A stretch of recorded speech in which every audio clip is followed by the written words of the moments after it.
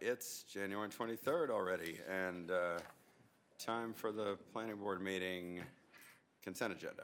Can we get a motion on the record plat? Move approval. Second. All in favor? Aye. Aye, opposed, that's approved. The extension request for 8104 Woodhaven Boulevard. Move approval. Second. All in favor? Aye. Aye, opposed, that's approved. And the minutes from January 9th.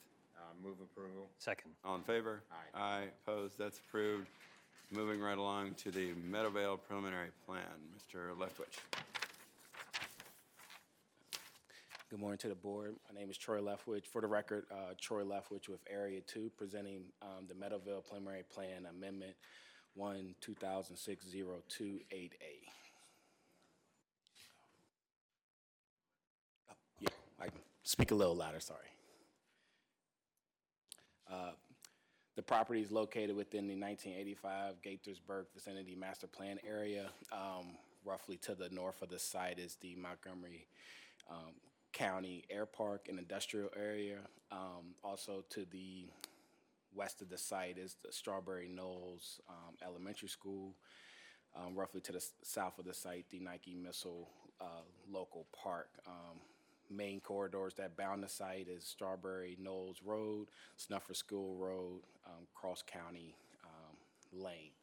The property itself actually is split zone for a portion of the site. The majority of the site is R200, TDR5.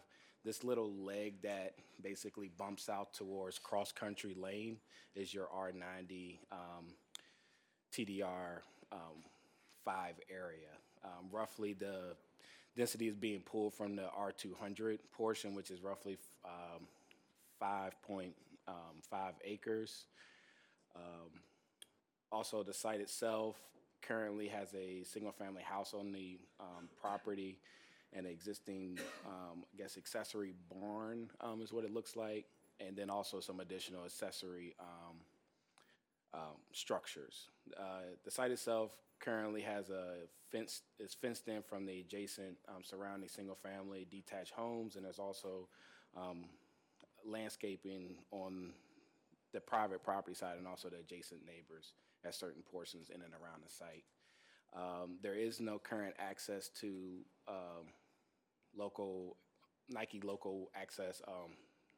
Nike local park access road drive from the property. There's also existing townhouse development where later on in the next slide I'll break down how there's community opposition in regards of there's parking concerns from this development that there's concerns that it will spill over into this proposed development as well. For the board, these are just some viewpoints in regards of the site visit itself. View 1 looks directly into the property. This is where the primary access, new proposed access for the proposed road. Cross-country lane, just a view of the existing corridor. Also, view 3 is roughly to the back, the east side, looking east from the rear of the property, looking at from Nike Local Access Drive. And then view 4 is looking directly into the project. This is ideally where the proposed pedestrian connection would connect to the Nike Local Access Drive area. As mentioned before, throughout... Sorry to interrupt, but could you put up Google Maps or something? Because I'm just not really, I'm just, the visuals here, I'm just afraid aren't very clear as far as what's going on with access and the different roads and even what you just said about the pedestrian path. Is there a better map that can show us the, yeah, maybe that'll... Is this one better? Yeah, that's a little better. Yeah, so could you just walk us through that again?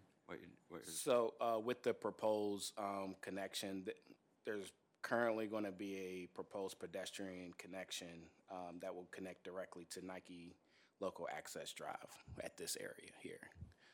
The future, or later on in the presentation, there are certain slides that will break down the actual pedestrian connection as it relates to the alley for the townhouse area. Got it. Okay. Thank you.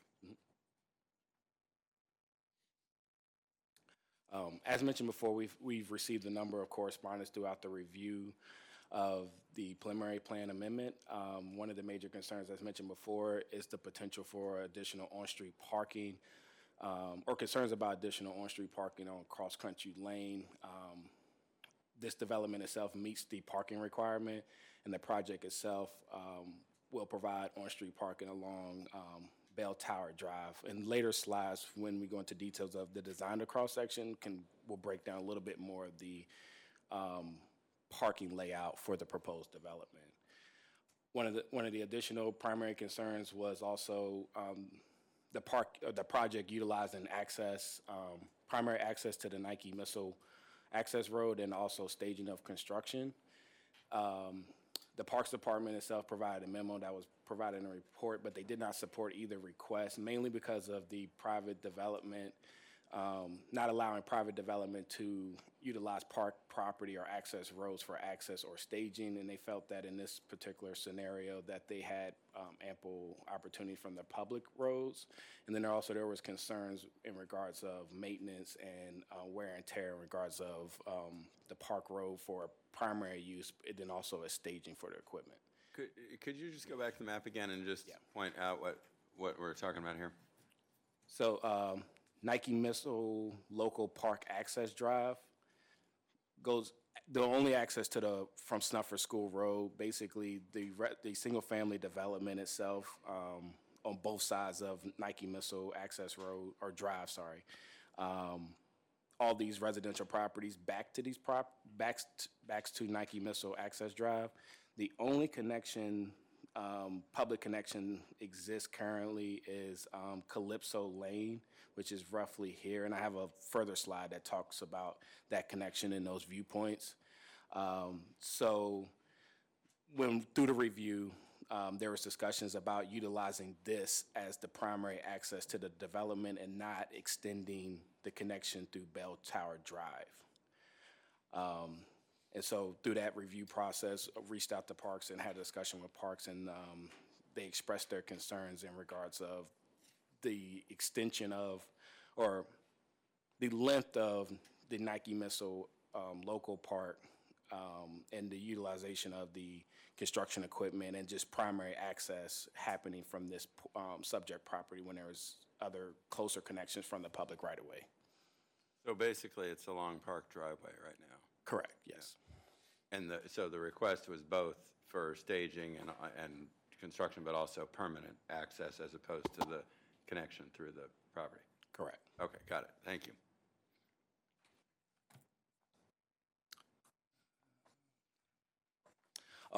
Additionally, in regards of the final, or not final, but other community opposition or concerns was the need of maintenance and repair for Cross Country Lane. Throughout the site visits, staff did not necessarily identify any major concerns that poked out in regards of the maintenance of the road, but not being an expert in road maintenance, we also referred them to the Montgomery County Department of Transportation and Department of Permitting Services to put in a request for maintenance in regards that they saw fit.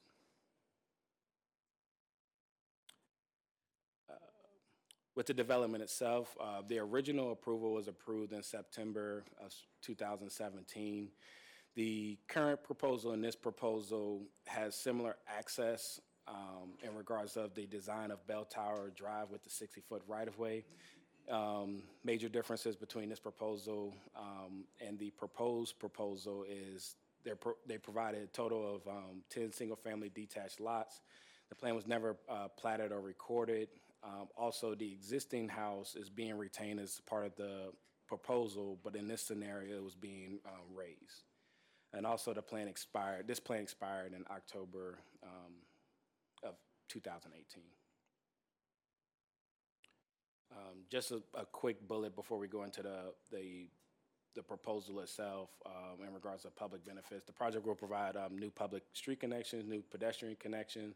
There's common open space being provided associated with the development. The development itself has to utilize 9 TDRs to reach the proposed density concerns or requirement. And then there's also 2 category two conservation easements being provided as well, and they're provided a mix of two unit types within the development itself. The proposal itself is a total of 19 units. They are subdividing the property into 11 lots for townhouses, sits roughly to the east of Bell Tower Road. They're also proposing eight lots of single family detached units. One is existing, the existing house identified here on the right side. The majority of your single family homes will be on, new single family homes will be on the west side of Bell Tower Drive. As mentioned before, they have to purchase 9 TDRs to reach the 19 unit density threshold. The master plan has a unit yield for this property of 25 units. So they're well under the proposed 25 units by providing 19. There's also, excuse me, 2 category forest conservation easements. One is approximately 4.7 acres. The other is 0.3 acres, identified roughly on the east side of the property adjacent to Nike Missile Local Park Drive. And as mentioned before, so along with Bell Tower Drive, there's an alley network that's rear-loaded towns that front on green, a green space, and then there's also this proposed pedestrian connection, which will be further identified and designed at site plan, but ideally, the location will be recorded as part of the preliminary plan itself. One thing to note, well, actually the next slide actually will go into a little bit more detail of the road design and space in itself. Bell Tower Drive is a 60-foot right-of-way, will provide two-way drive aisles, and also on-street parking on the left side. The left side of the Bell Tower Drive is the ones adjacent to the single-family resident. And there also will be a green panel that will provide a lay of trees and also 2 pedestrian sidewalks on both sides of the corridor. The 2 basically horseshoe alley, private alley design. The residential for the single-family homes will provide a 60-foot two-way drive, also pedestrian sidewalk, green panel with a lay of trees, and also we centered on a common green area. The townhouse themselves, as mentioned before, will have a horseshoe design alley connection with rear-loaded garage access, and will front on green, as mentioned before. Even though the project itself is, we're at the preliminary plan stage, the single-family lots, the actual configuration of or design of those homes is conceptual in this view, but there is opportunity for additional parking to occur within the driveways of these single-family homes. So in lieu of the actual parking requirement, there's additional parking within the design of the lots, and then also the on-street parking being provided within the design of Bell Tower Drive.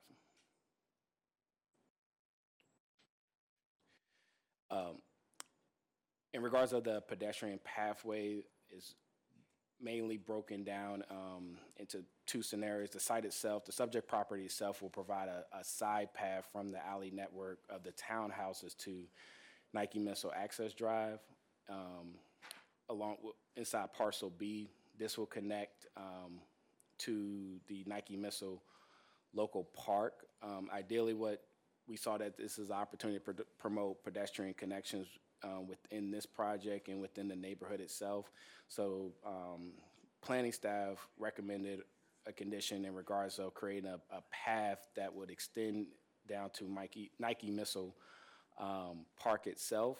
The details of that actual proposal will be worked out at site plan. There's also a condition in regards of Calypso Lane that they should work with the bikeway planning staff. That's condition number 11 in regards of providing a connection in regards of bikeway access to Nike Missile Park along Calypso Lane. View 1 and 2 looks roughly to the west of Calypso Lane from Nike Missile Access Drive. And view 3 is the view to the east of Nike Missile Access Drive, facing Calypso Lane. One of the major benefits of providing the pedestrian connection on the site to Nike Missile Access Drive would be there's grade challenges in regards of Calypso Lane. As you can see, there's stairs that actually goes down to, with the grade change to make up the difference. So if you have any mobility issues, there's a better grade connection from the subject property to Nike Missile Park, accessing Nike Missile Drive from the basically west of the single-family development for the entire neighborhood. As part of the Forest Conservation Plan, there was a variance request submitted November the 11th, 2019. There's 5 trees impacted, 4 trees to be removed, 1 tree to be remained. The 1 tree that will be remained is roughly sits in the rear of the existing house itself, and staff recommends approval of the variance request. As part of the TDR component of purchasing 9 TDRs, it required the development to utilize the R60 zone NPDU optional method development standards. This project meets all the requirements of the R60 development standards. They're providing 2% more of the common open space that's required over 20% is required. They're providing 22%, and overall the development meets the standards in regards of the findings and adequate public facilities for this proposal under the R60 zone. At this point, staff recommends approval with conditions that contained in the staff report.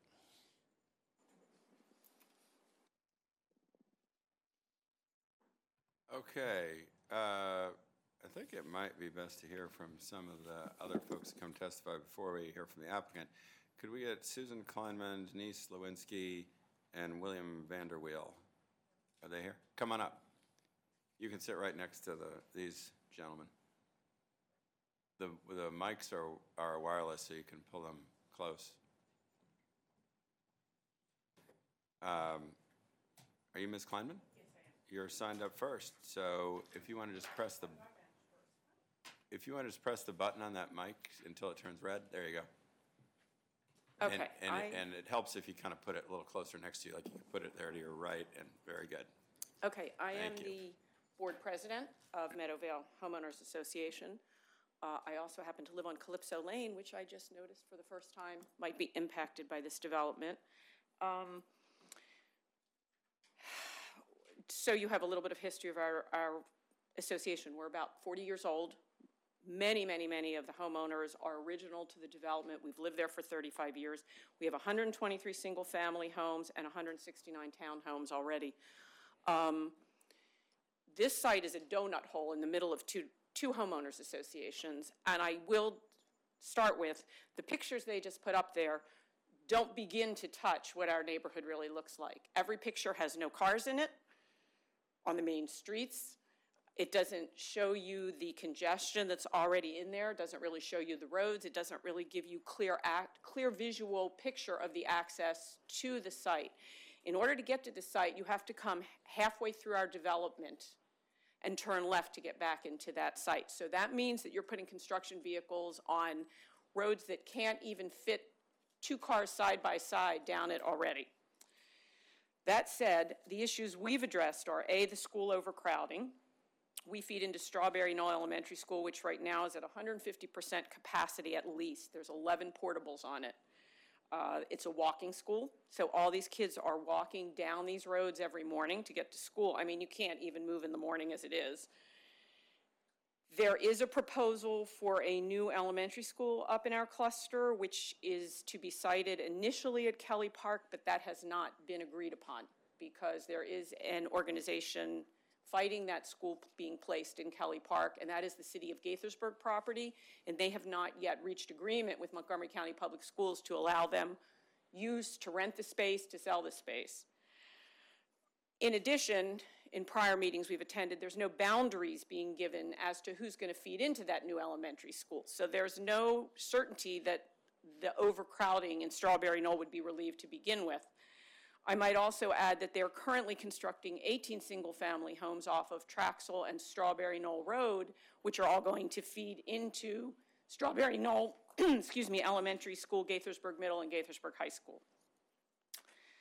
Condition of roads. I realize that they went out and looked at our roads, and they're not road experts, but let me just tell you that they have not paved Cross Country Lane or any of our roads in 34 years. So they have fixed a few potholes. We have some sewers that are sinking on the side. We have crosswalks at the end of each end of our development that are faded out. We have called them. We have asked for some attention to it.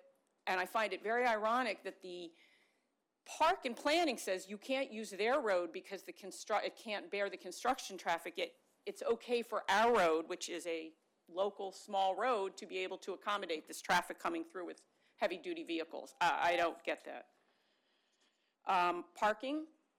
We have terrible parking issues already in our development, which we're trying to tackle a little at a time, but I don't really feel, based on their plan, that there's adequate parking.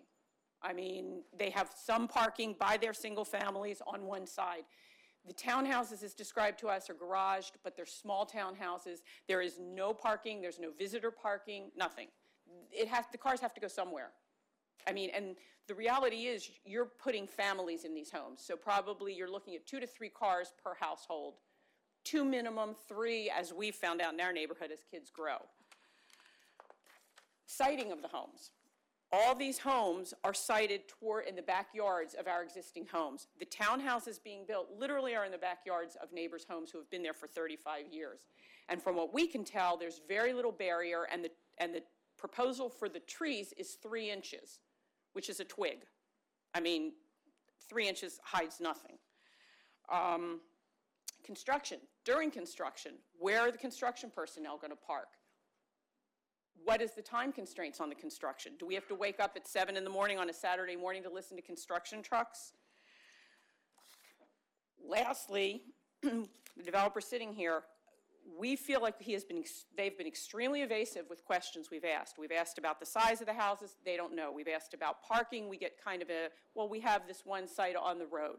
We've asked why the existing house is being maintained on that property. No one has given us an answer, no one will give us an answer. And I think that's something we're entitled to know, because that existing house sitting there changes or impacts the whole layout of where these homes can be built. I mean, the original proposal when this was first approved many years ago was for, I believe it was 11 to 13 single-family homes, which honestly, the single families would have a lot less of an impact visually and would fit in much better in the site that they're planning. But still brings with it the same questions of how are you going to access it and where's the construction equipment going to go. So that is my little spiel in a nutshell. And I will pass it to... Okay, you must be Mr. Vanderweel? That's correct. And I take it Denise Lewinsky's not here? Yes, she's right there. Oh, sorry. Didn't mean to overlook you. I had you up next. Would you like to go next? Or? Sure. It's up to you. Just pull that close and hit the button. Yeah, there you go. Okay, I'm Denise Lewinsky, and I'm a resident of Meadowvale. I'm a newcomer. I've only been there 15 years. So I want to thank the planning staff for all the help they've given us over the last couple of years in understanding zoning requirements and procedures and so on and what to do next.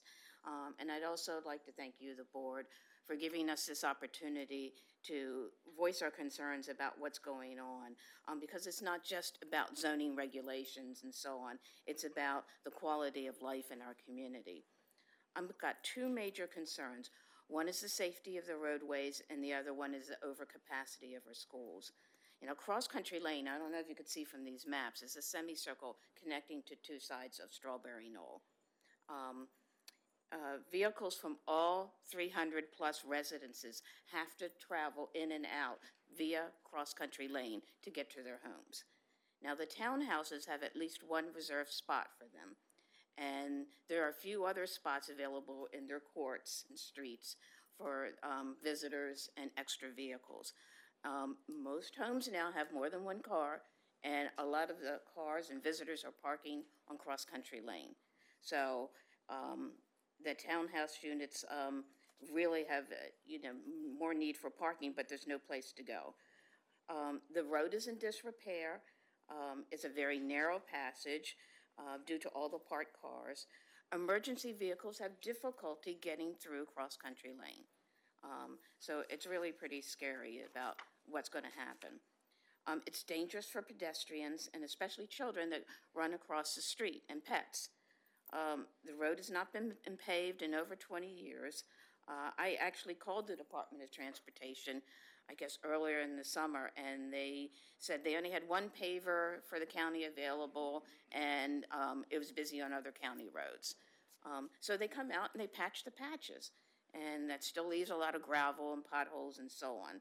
So it'll just take this winter and it'll be really messy again. The transportation report in your package there says that a traffic study wasn't necessary because it would generate fewer than 50-person round trips. Well, we're already over capacity, so one more person round trip is just too much. And then also speaking of overcapacity, my second concern is the schools. As Susie mentioned, Strawberry Knoll Elementary is over 154% over capacity. There are a lot of trailers there in the mornings, in the evenings, when school's going in and out. There's parking on both sides of the roads and parking lots, and we've got a crossing guard there that's been there since the beginning of time, and she and the staff of the school monitor it very closely, being very, very careful. But it's really possible to have, a serious accident there, and that's scary. The moratorium on new housing development was lifted about a year ago. So because funds were approved for a new elementary school, but there's a lot of contentious discussion going on, is that for me, to find a site. So there's no building going to happen in the near future. All the elementary schools in the Gaithersburg cluster are over capacity, except for one. And I don't understand why Montgomery County this continues to go on. It's just not acceptable. So I'm asking the board here to refuse approval of the preliminary plans, and unless conditions of delaying building until a new elementary school is built, and until conditions on the road can be improved, and also just have an ingress and egress from this new site other than cross-country lane. Thank you. Thank you. Mr. Vanderweel. Yes, sir. I guess my light should be on. There we go. Okay. Chairman Anderson and members of the board, good morning. My name is William Vanderweel. I have been a Meadowvale resident for almost 40 years. I am here today to register my adamant opposition to the Meadowvale plan. From the outset of this proposed development, we feel that we have been virtually ignored and our concerns have been pushed aside. From the first community meeting held by the developer to our recent meeting with staff, the developer was reluctant to inform us of who was involved, what they had done in the past, and tried to hide the fact that one of the owners was his wife. He would not provide information about his background in building communities and his plans for the future. Rather than listen to our concerns and suggestions, he tried at that meeting and subsequent meetings to force feed his proposal on us. And after meeting with staff recently, I came away with the feeling that our concerns were not addressed and we were really just a bump in the road to the rubber stamp approval. While the staff has recommended approval with conditions, our concerns are still not taken into consideration. While there are numerous concerns from my Meadowvale neighborhood, because of the time constraints today, I shall have to limit my area of concern to the ingress and egress for any proposed development of the Hines property. The only acceptable ingress-egress would be using the Nike Missile Road site. With very little modification, it makes perfect sense to flow the traffic of any development in and out that way. As mentioned before, cross-country lane is a nightmare to navigate. At night, coming into Meadowvale, one must squeeze through, sometimes on a single lane. The right side of the road coming in is packed with vehicles, and people often park on the left side also, making it almost impossible to get through, and I doubt that an emergency vehicle can get through. This development just adds more traffic to that. I realize that staff has said there is no precedent to facilitate a public developer builder using a public park road. And I say just because it hasn't been done in the past doesn't mean it can't not be done here. After all, somebody has to be first. There was also a staff concern regarding maintenance and wear and tear on the Nike Missile Road if that was done. The answer to that concern is very simple. Make the developer and the builder responsible for any future maintenance on the road. And that would include snow removal. They can put the funds in escrow, and that would take care of it. And using the Nike Missile Road not only makes sense, but it preserves the integrity of the Meadowvale neighborhood. And while I disagree with the proposed development, if there is to be any development on the Hines property, I would strongly urge that all of us work together for the best possible solution for everyone. I would ask the board that before you make a final decision, that all of you come out and visit our neighborhood. See what we are talking about. Walk the streets. Look at Cross Country Lane. Look at where the development could be. Look at the ingress and egress. And I think that you'll see our concerns are justified. I again repeat my strong opposition to the proposed development, and I urge the board to deny. Thank you.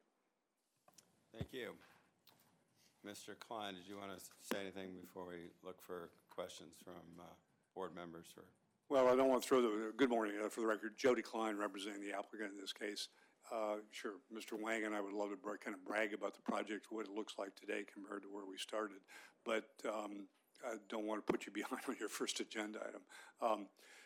There have been a lot of iterations in the design of the plan. Mr. Leftwich is actually the third reviewer who's worked on it. It's been around here that long.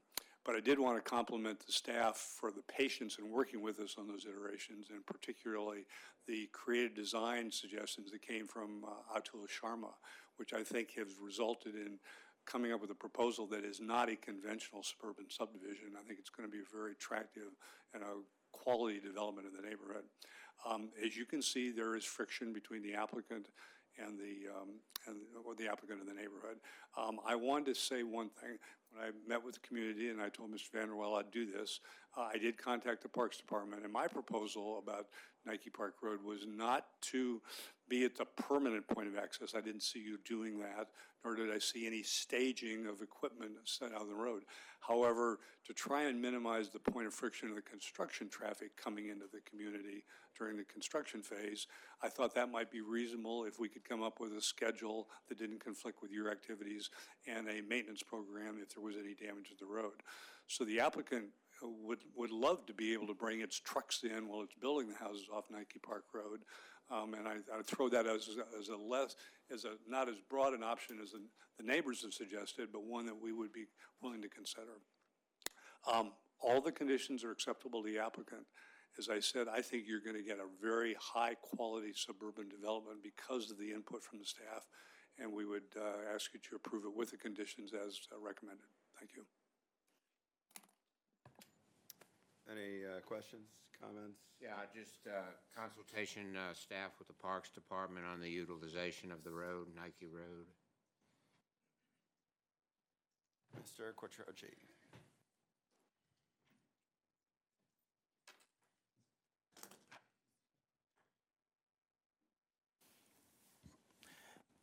Good morning, Chairman, Commissioners. For the record, Dominic Quattrochi with the Department of Parks.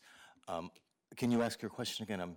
Yes, they offered to utilize the Nike Road as access, and if it's damaged by any construction trucks, the road, I don't know whether it's gravel now or paved, they said they would repair that as they vacate the site, completion of their work, that they would put it back. There's also a trail that's proposed there, and I don't know what the foundation of the trail would be. Maybe it would accommodate construction trucks as well on an interim basis. Okay. We did look at the option Mr. Klein suggested and a number of other options. We felt the long linear access road that accesses the core area of the park amenities is over a half mile in length, and is currently used by park users to sort of walk their dogs, recreate, to sort of go from the core area all the way up to Snoffer School Road and back. The road is an asphalt road between 18 and 24 feet in paving. Our operational staff, our park managers, were very uncomfortable with construction traffic going up and down that pathway and potentially being in conflict with park users that use that for their recreation. And we also thought that there would be reasonable area within the private subject property at Meadowvale for staging purposes, and that there would be room to work with on the private development for those purposes. Yeah, I would say that in a case where there was no other construction access possible, that probably, that would be a different story, but I would want, if, DPS or DOT had said, we think that it's hazardous or just not practicable to use cross-country to get in there, then I would say, I would think that's reasonable for parks to accommodate construction access. I don't think in any event I would support permanent access from the park road unless it were part of a plan to connect the street grid through the site to include the bell tower extension and create another access point, which again, I wouldn't say never, but definitely not as an alternative to the access that they're proposing. As far as permanent access along cross-country, we have rules that govern what the traffic standards are. If DPS or DOT express some concern about on-street parking, or, well, for one thing, it seems to me that if it's hazardous if you can't get an emergency vehicle down there now, then DOT or DPS could look at prohibiting on-street parking, at least on one side of the street, to provide better access, because that would be hazardous today, no less than it would be with the 19 additional units. But I don't see any basis to interject our judgment into what's basically an operational issue for the transportation and permitting agencies to deal with. Other than that, I think this is an approvable project. It meets the code, the parking standards. I don't see any basis to deny this. So unless you have another. No, yeah, I have another question, and that is the Bell Tower Drive. Presently, the existing home accesses to Cross Country Lane. In terms of the traffic analysis, the continuation or the connection of Bell Tower Drive, I don't know what the concern of the people up on there would be to have that a through street. That would become a through street, and the traffic analysis indicates that it is good to connect the country lane or not? I mean, it could be cul-de-sac, or has that issue been raised? The issue had not been raised. We hadn't heard about that. I don't know if a specific resident had said anything about that, but in general, I know the. No, I mean not the resident so much as just is that connection. Oh, the agencies themselves. Did No, MCDOT so say the agents that connection was? That's one of the best things about the project.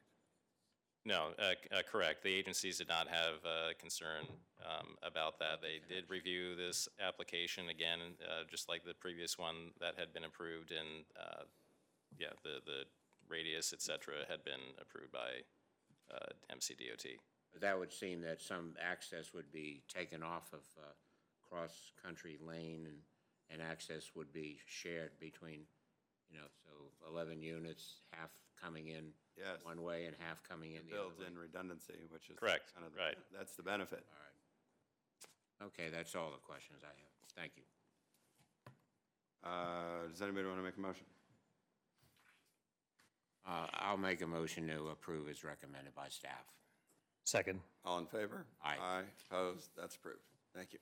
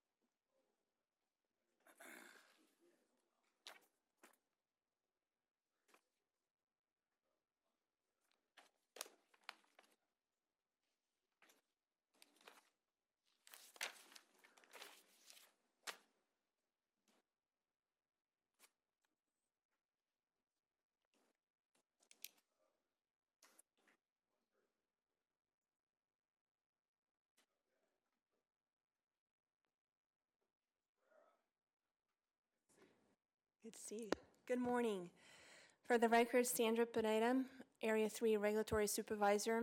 I'm here today presenting St. Anne's Episcopal Church Preliminary Plan Number 1-2018-0230 on behalf of Ryan Sigworth, who was the lead reviewer for this application but is not able to be here today.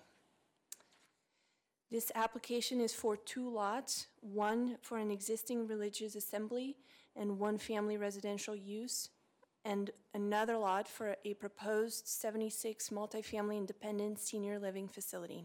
And staff recommends approval of this application. So to tell you a little bit more about the site where it's located, it's shown in red on this image, and it is abutting Ridge Road, Maryland Route 27. It's also located 1.5 miles south of Main Street in Damascus, and John T. Baker Middle School is located just to the northwest of the site. Surrounding this property, there is 1 family homes to the south and to the west in the R200 zone, and the Green Hills apartments and townhomes to the east across Ridge Road in the RT 12.5 zone. The site is a total of 10.49 acres, is in the R200 zone, and is currently developed with a religious assembly here, as well as a residence operated by the church. The site is located within the 2006 Damascus Master Plan area, and the existing access is off of Ridge Road via a driveway that serves all the existing uses. Please note that I just want to highlight there's some steep slopes along the frontage of the property on Ridge Road, as well as vegetation, which you'll see a little bit more on the upcoming slides. You might recall this application from a couple months ago. We were before you with a conditional use application number CU 18-11.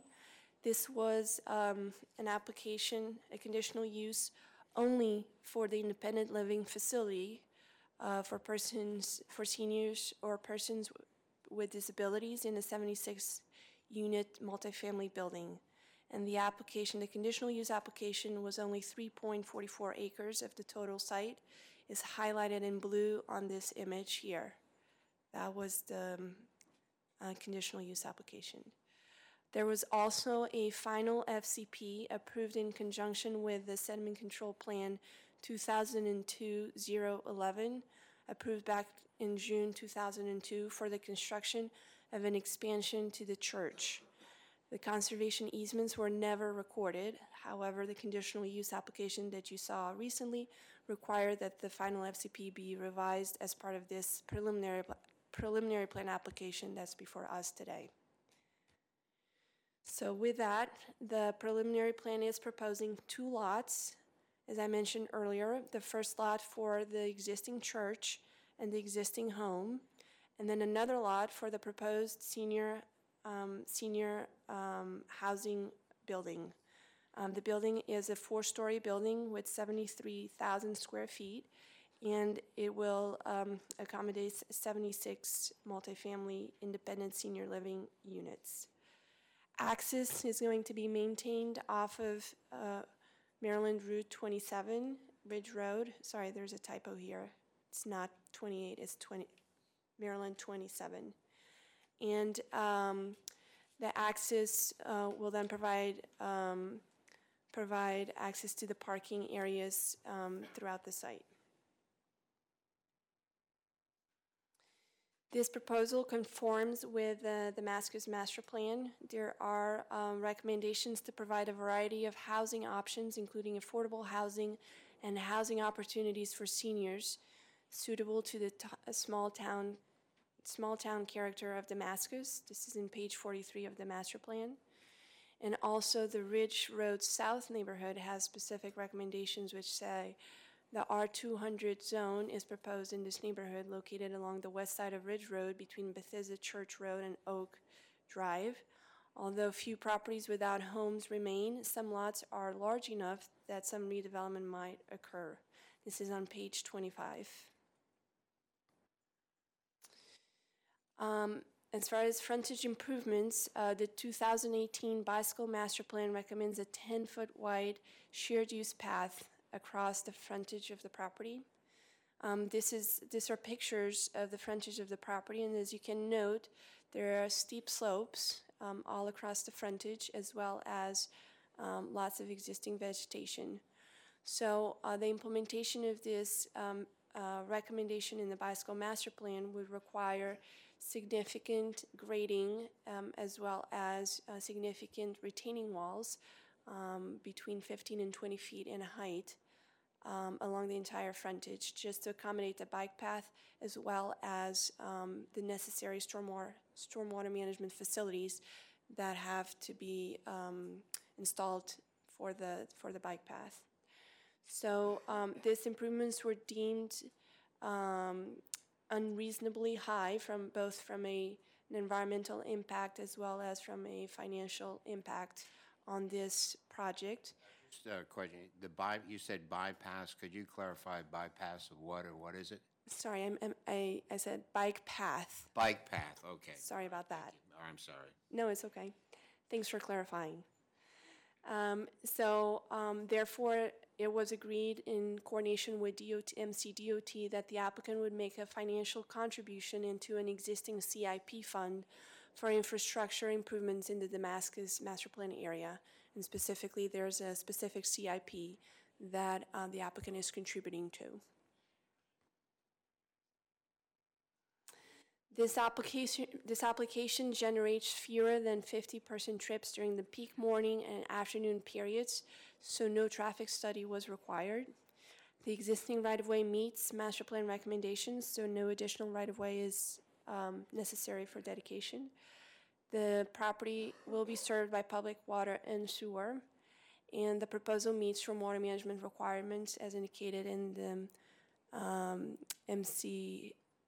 DPS stormwater management concept approval. This meets all the requirements for fire access and water supply, and school facilities test was not required because the application does not generate any school-aged children. The application is amending the final forest conservation plan, as I mentioned earlier, which was approved as part of the Sediment Control Plan 2002-011. And essentially, the amendment is just reconfiguring the location of the forest conservation easements that were approved before. Those were never recorded, so we're just reconfiguring the location. And you can see in this image that the red areas are showing the areas that the easement is going to be removed. And the dark green is showing where we are adding easement, so that the net total amount of forest conservation easements is the same as previously approved. So we had 2.35 acres previously approved and protected as part of conservation easements, and now we still have 2.35 acres being protected as part of conservation easements with the Forest Conservation Plan Amendment 1/2018-0230. So in summary, this application conforms with the 2006 Damascus Master Plan recommendations, specifically for affordable housing and senior affordable housing. This application meets has adequate public facilities, and this application complies with all the provisions of the subdivision regulations. The lots are appropriate with respect to size, shape, width, and orientation for the proposed uses. And the application complies with the Chapter 22A requirements of the Forest Conservation Law. This application meets all the requirements of the R200 zone. Also wanted to highlight that we received 2 letters from concerned citizens. One of the letters spoke about backyard views from the surrounding residential properties. And this was specifically a neighbor to behind the church property. However, as we explained to the neighbor, due to the existing topography and the fact that this property is significantly lower than their property, the buildings proposed are not that visible from their backyard. There was also a neighbor that that the applicant reached out about the possibility to have a pedestrian connection over private property, but the answer was no. They were not willing to entertain that. So that was the end of that. So in conclusion, staff recommends approval with the conditions outlined in the staff report for St. Anne's Episcopal Church, preliminary plan number 1, 2018-0230, in adoption of the resolution. Thank you, and we will answer any questions that you might have at this time. Before I get to the applicant, could you explain what's going on with this? I understand this rationale is just expensive to build the bike facility on the frontage, but is there some other route that's been identified, or is it just we're going to say they should pay some money into some improvement? I mean, this staff report seems a little vague on. I mean, I think it's important that connection be made, and I'm a little bit concerned about just saying, well, it's too expensive here, so let's just pay into some fund, and maybe there'll be some bike improvement somewhere else. Right. On the slide that you see before you, Mr. Chairman, the project is a capital project for a sidewalk from on 27 partially, but most importantly, it's on Oak Drive. What you should know about Oak Drive, and I'm going to add a little bit of personal knowledge of this area. My daughter went to Baker Middle School, which is located on Oak Drive. Adjacent to Baker Middle School is the Damascus Recreation Center. There are no sidewalks currently on Oak Drive, so none of the students in the area, and there are quite a few, cannot walk or bike to Baker Middle School safely. This is, in my opinion, a very important capital project to get a bicycle or a sidewalk on Oak Drive, which is a primary residential street and currently very unsafe for pedestrians or bicyclists to do access to school and the recreation center. Okay, but I don't understand what's, first of all, is there actually a CIP project to build what you're talking about? And secondly, what is the alignment of that project? So the answer is yes, there is a current CIP project to build that pedestrian improvement. Just for orientation, the site is located along Ridge Road here. On this image, north is up, and in pink is the Oak Drive CIP project area. On this other image to the left is oriented the other way. North is to the right of the image. The project, the subject property is here, and behind it is Oak Drive that we were just describing. So the applicant is contributing towards that CIP for the construction of that improvement. Are the grades on 27, is there a steep grade, and the grade in the back is easier for a bike path? Yes, sir. I went out to the site and took some pictures. Here's a video. I'm standing on the subject property looking down some 40 feet down to Maryland 27, and it is excessively steep.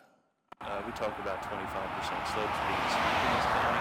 I estimate these slopes to be 40 to 50%, almost a 45-degree angle. And there's a shoulder on 27 there? There is a current shoulder use signed bike path on this state highway. There's a picture in your staff report of that signage. I drove it the other day. It continues in each direction from the subject property, approximately 2 miles to the south and not very far to the north, to be honest with you. But it is paved, it is smooth, it is painted in certain portions, discontinuous. But quite frankly, there is a at least a 5-foot paved shoulder, minimum 5-foot paved shoulder from this property all the way to Germantown Milestone Center on Maryland 27. Actually down to Ridge Road near Milestone. Well, I mean, can we just say the map again?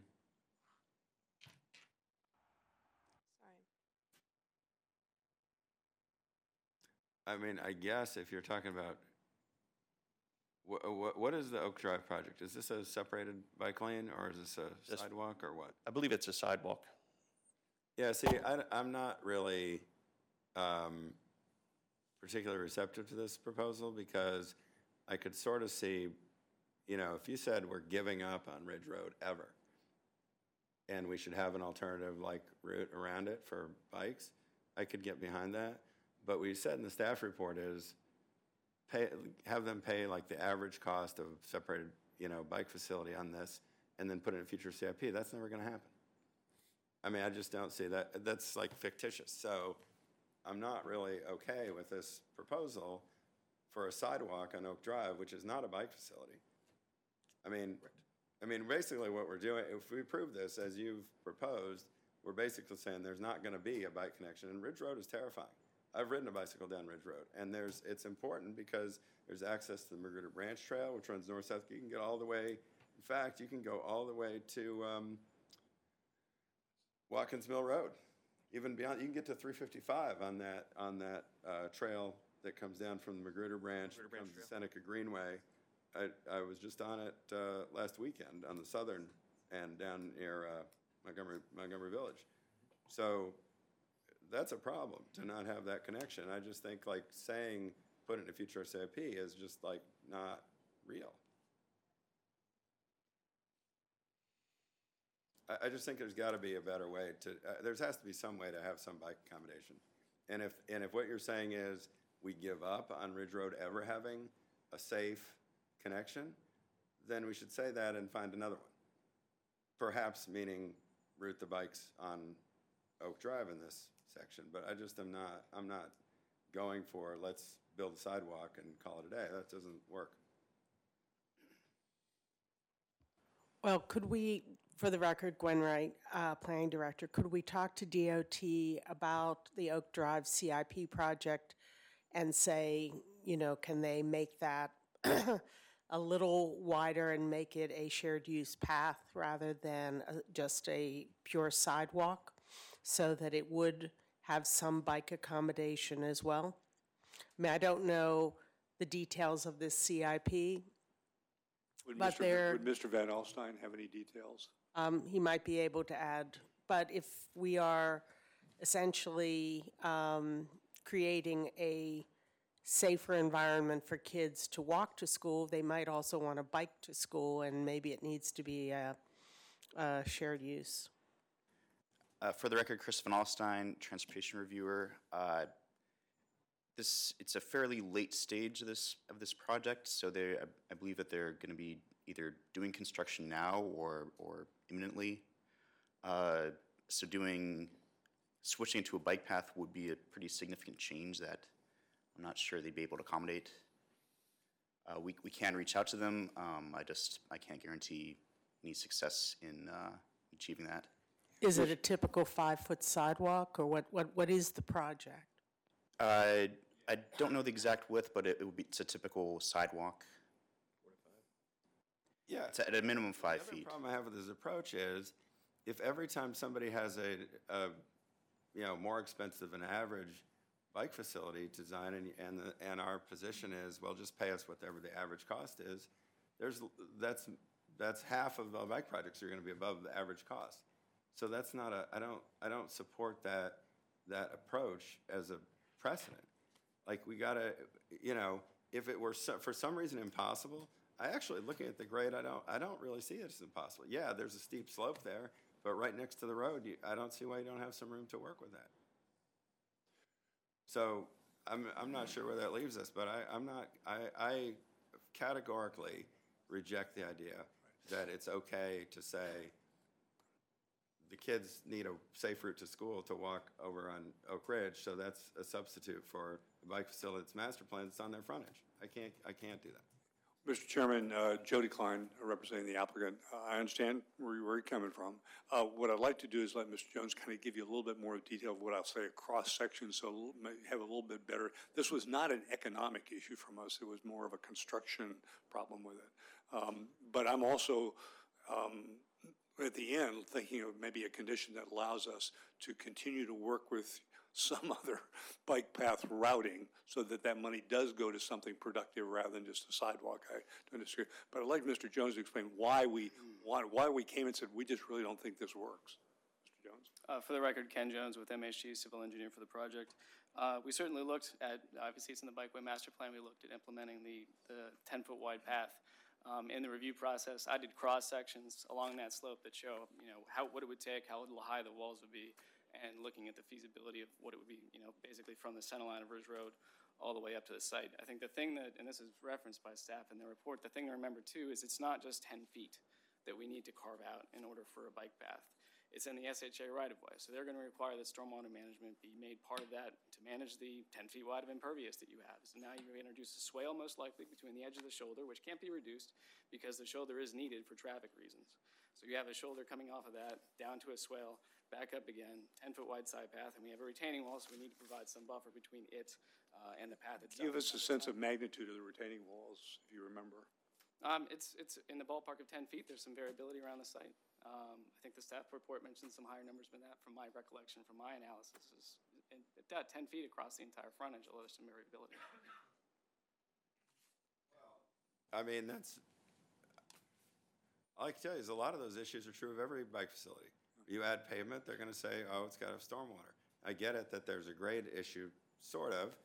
You have some shoulder to work with. You could look at a protected bike lane like what Parks Department's asking SHA, and it looks like we get permission to construct a protected bikeway with pylons on Beers Mill Road to connect that Twin Brook Trail that was built as part of the JBG project a few years ago.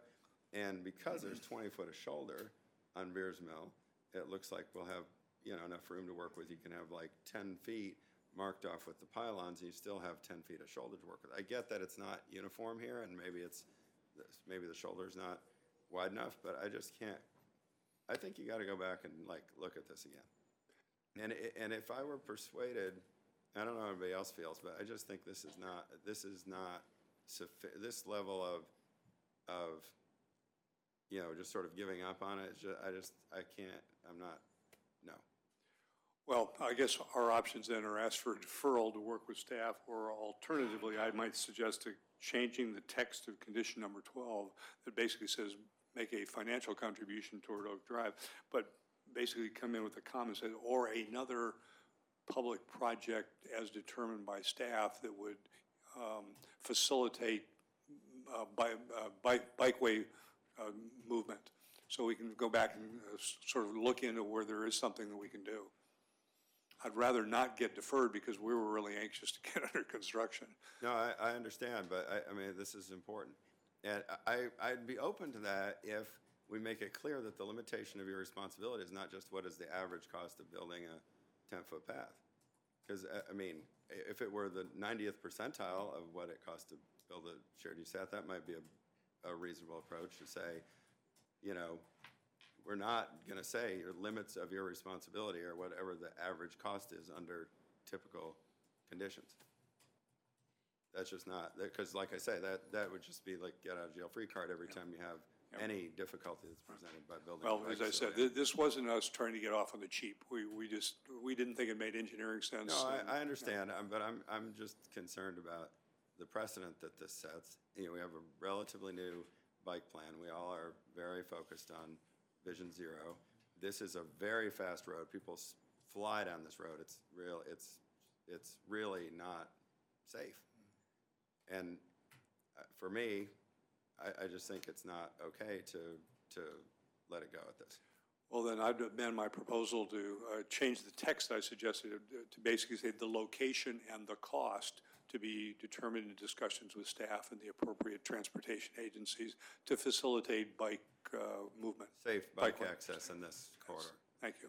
Can I add quickly? So staff, we did research other potential CIP projects in this area. Unfortunately, there really aren't any similar bike or pedestrian improvements. This just seemed to be, number one, the closest, so we're looking for proximity, and number two, since this is, again, I'll reiterate that this is a shared use path, so it's both, has accessibility for pedestrians as well as bikes, so it's not just a bike facility. And in fact, in this area, probably pedestrian movement is perhaps the most important, especially around these schools. So that's why staff took this approach, that we, number one, needed a CIP project within the immediate proximity, and number two, something that would be closely, as closely approximate to I'm just saying this. I don't agree with it. I just have a question on the pictures that are showing. If the bottom picture, we're kind of looking to the site, we're looking to the west, is that correct? That is correct. And then the one up, we're looking actually south down? Looking southbound down the hill. And in terms of that, presently, is that painted out as a bike lane, or? It is not painted in this location. And there was an objection from the state highway to do that, or what is the width there of that shoulder? If that travel lane is 12 feet, that shoulder is 12 feet. I think that what in and of the itself is not chair adequate. is suggesting, if I understood correctly, in using the Veers Mill Road example as a precedent, that maybe we can work with the applicant and State Highway to improve this area of frontage on Ridge Road, to not necessarily expand the full 10 feet plus the swale, plus the stormwater management, but expand it a bit and do some sort of marking with flexible bollards or some protection so that you're using part of the shoulder with some expansion and some protection, and you're creating a safer bike facility along this frontage. And maybe do that plus some assistance with the sidewalk that's being built, because I don't know that, we'll have to look at the sort of the economics of it, but I don't know that the expansion of the shoulder with a better bike marked facility should necessarily alleviate some contribution towards the sidewalk as well. We get both. Possibly. I think. Yeah, I think that's exactly what I had in mind, and I think it's reasonable to ask the staff to, I would trust the staff to figure it out. So that's my proposal. Okay. I have one other thing that I might raise, I guess, a little drafting here. Just in terms of the way the site layout, has the issue come up about a second access or exit from the site? Because it seems to me very circuitous. I know you have a church function, but you've got some people living. They may not all be drivers based on the age of the facility, but it seems circuitous to kind of get out of this residential area. So down here on the south end, just a connection. I've been out 27, I haven't been to this site. I don't know whether it's a grade problem there. I was going to say, the reason the existing driveway entrance with that, which that is circuitous, is because of the grade change. Okay. It's about 70 feet vertically different between the front of the edge of 27 and the back side of the property. And the buildings aren't 70 feet higher than the roadway, but they're in the 30, 40 foot range. And so you need a longer winding route in order to actually physically drive up that distance. I didn't know whether there could be a connection here. The other one was there's a street across the way there, Tralee or something. I couldn't quite make out the name of it.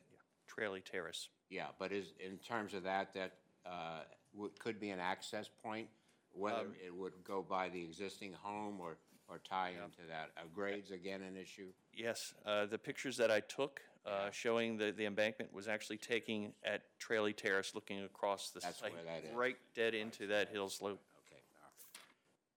But I think Gwen's suggestion would be, I would support that. Okay, fantastic. So if there's nothing else.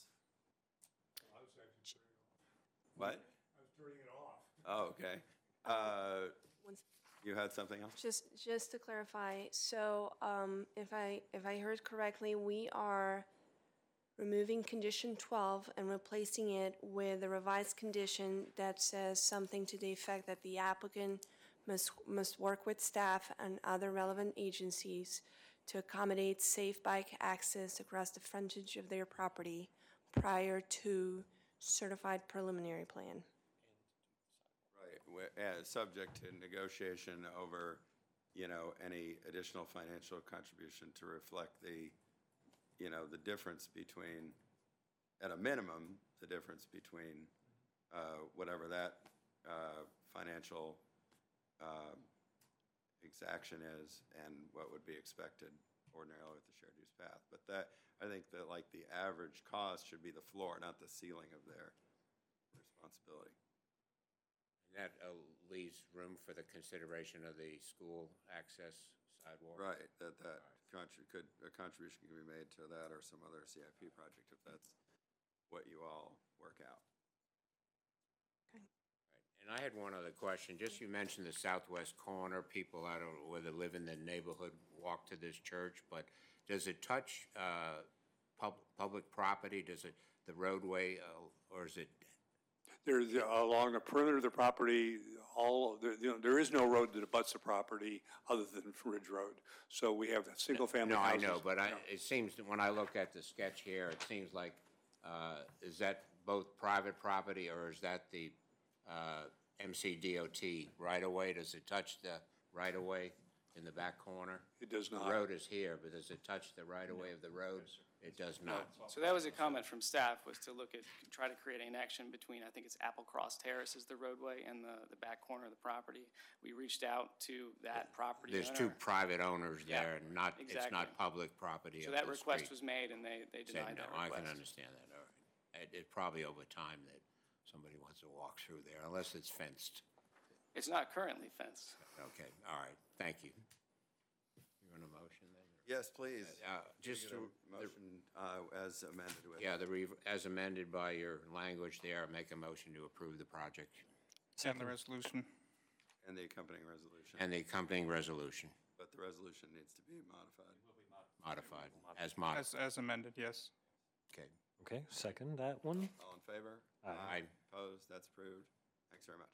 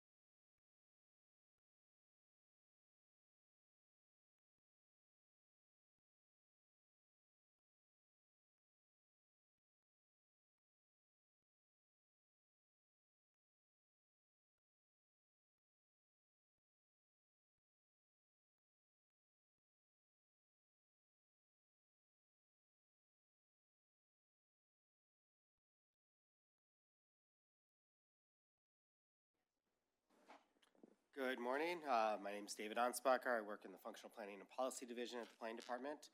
So I'm here today to provide you an update on Vision Zero, the Planning Department's activities with Vision Zero, and to discuss adding a Vision Zero project to the department's current fiscal year work plan. But I first wanted to introduce a couple of people. So we have Wade in the back. We have Wade Holland at County Stat. He's been leading the charge for Vision Zero for the county for the past 3 years. We also have John Hubler, who is the Department of Transportation's current lead on Vision Zero. I understand that might change come Monday. There's going to be another employee. You all are hiring an employee to work on. Okay, so you will remain as the lead for Montgomery County Department of Transportation. But I'm also really excited to introduce Jessie Cohn, who's in the audience. She's going to start working for the Planning Department on Monday. She's going to be coordinating Vision Zero activities for the Planning Department, and she's also going to work on transit planning. So we're super excited to have her. So the agenda that I wanted to go through today is, one, I just want to give you a brief overview of Vision Zero in Montgomery County and sort of timelines. I wanted to talk about the Planning Department's Vision Zero work plan, the department's Vision Zero work items that we worked on in 2019, and then to discuss the predictive safety analysis project that we'd like to add to the work program. So first, just a brief overview of Vision Zero in Montgomery County. So Vision Zero is a proven approach to preventing roadway-related deaths and severe injuries. It's a fundamental shift in how we conduct business. It shifts us from a primary focus on automobile mobility to considering safety for all roadway users.